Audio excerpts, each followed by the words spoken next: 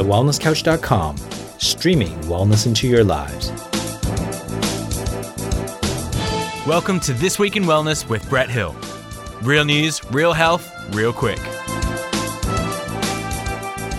Hi, I'm Brett Hill, and this week in wellness, a study published in Nature Mental Health has shown that 7 different lifestyle habits can all lower the risk of depression. The most impactful of these habits being adequate sleep, which was able to lower depression by a whopping 22%. The 7 lifestyle habits were moderate alcohol consumption, a healthy diet, regular physical activity, healthy sleep, frequent social connection, avoiding smoking, and avoiding too much sedentary behaviour. The international team of researchers, including those from the University of Cambridge and Fudan University, used 290,000 people from the UK Biobank to look at lifestyle factors, genetics, brain structure, the immune and metabolic systems in an attempt to better understand the relationship between these factors and depression. While sleep had the biggest impact on reducing depression, never smoking was not far behind at 20%, social connection at 18%, moderate alcohol consumption reduced the risk of depression by 11%, regular physical activity by 14%, healthy diet by 6%, and low to moderate sedentary behaviour by 13%.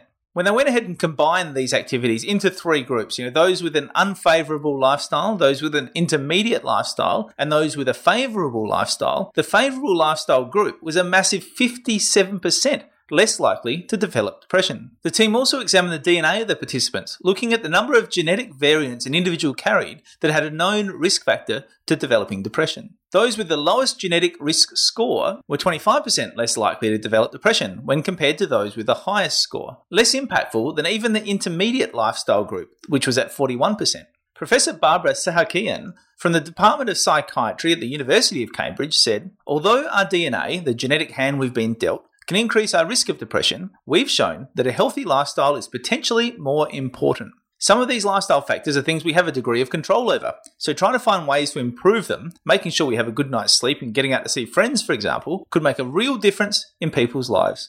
As always, the links are in the show notes. And my opinion on this is that in part, it's just common sense, right? I almost feel like silly sometimes doing these episodes. I think, aren't I just stating the obvious? Does this really need to be said? But I still think that it does. I still think that so often things like depression get put almost entirely down to bad genes or bad luck or circumstances that surround without really analysing the impact that lifestyle can have on it. And that's not to say that bad genes don't play a part. They certainly do, and the research back that up. It's definitely not to say that bad luck or bad lifestyle experiences don't play a part, because they do play a massive part in our risk of developing depression and our ability to recover from that or to manage that as we go along as well, right? So I don't want to minimize those, but I do want us to understand that there is something more at play here. Our body's resilience, our body's function, our body's adaptability plays a massive part in this, particularly when we're talking about prevention. And as this has shown, 57% chance, right? A 57%. So you're almost, you're less than halving your chance of developing depression by adopting these healthy lifestyle factors. And this is just some of the potentially healthy lifestyle factors that might make a difference. Be fascinating to look at, for example, the consumption of healthy fats and the role that they play in the function of our brain. We know how important they are. Things like vitamin B12 in terms of our brain, anti-inflammatory diets in terms of our brain.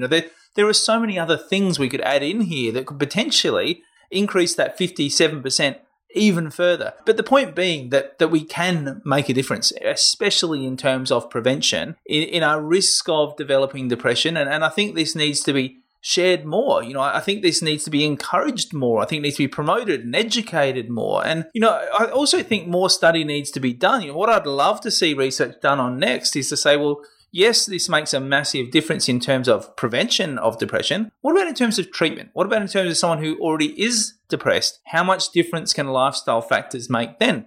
Acknowledging, of course, that these changes can be very difficult to make if you are already depressed, right? That is a difficult state of mind in which to make lifestyle changes. And that's why prevention obviously is so important. The prevention is always worth, an ounce of prevention is always worth a pound of cure. And so if we can get in there early and prevent it, obviously that's going to be better, and we should be encouraging these lifestyle interventions for that reason. But we should also be investigating what impact it can have on those who are already depressed, because we know that is such a significant proportion of our population. And then we need to do more research to figure out, well, in those depressed people, how can we encourage them to make lifestyle changes? How can we encourage them to successfully make lifestyle changes if it does indeed make a difference? That may well have a big impact on the burden of disease for a society in terms of depression, but probably even more importantly, the burden for that individual in terms of their prevention, in terms of their depression. Can we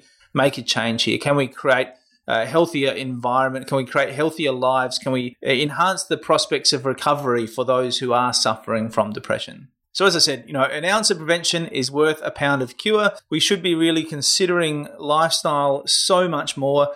We should all be focusing on healthier lifestyles, regardless of whether you have depression or not, regardless of whether you have heart disease or not, or diabetes or not, or any other, cancer or not, any other of the huge array of chronic diseases that are impacted by our lifestyle choices. We shouldn't be waiting until we get one of these diseases before deciding to do something about it. We should be focusing on our healthy lifestyle now so that we can prevent those problems, or at least decrease the risk of those problems going into the future. You've been listening to This Week in Wellness with Brett Hill. To continue the conversation, find us on Facebook and Instagram at This Week in Wellness. If you like this episode, please leave us a review on iTunes. And for more information about this and other projects from me, head to drbretthill.com. This has been a production of TheWellnessCouch.com. Check us out on Facebook and join in the conversation on Facebook.com/The Wellness Couch. Subscribe to each show on iTunes and check us out on Twitter. The Wellness Couch, streaming wellness into your lives. Whilst the Wellness Couch presenter endeavor to provide accurate and helpful information to their listeners, these podcasts cannot take into account individual circumstances and are not intended to be a substitute for health and medical advice from a qualified health professional. You should always seek the advice of a qualified health professional before acting on any of the information provided by any of the Wellness Couch podcasts.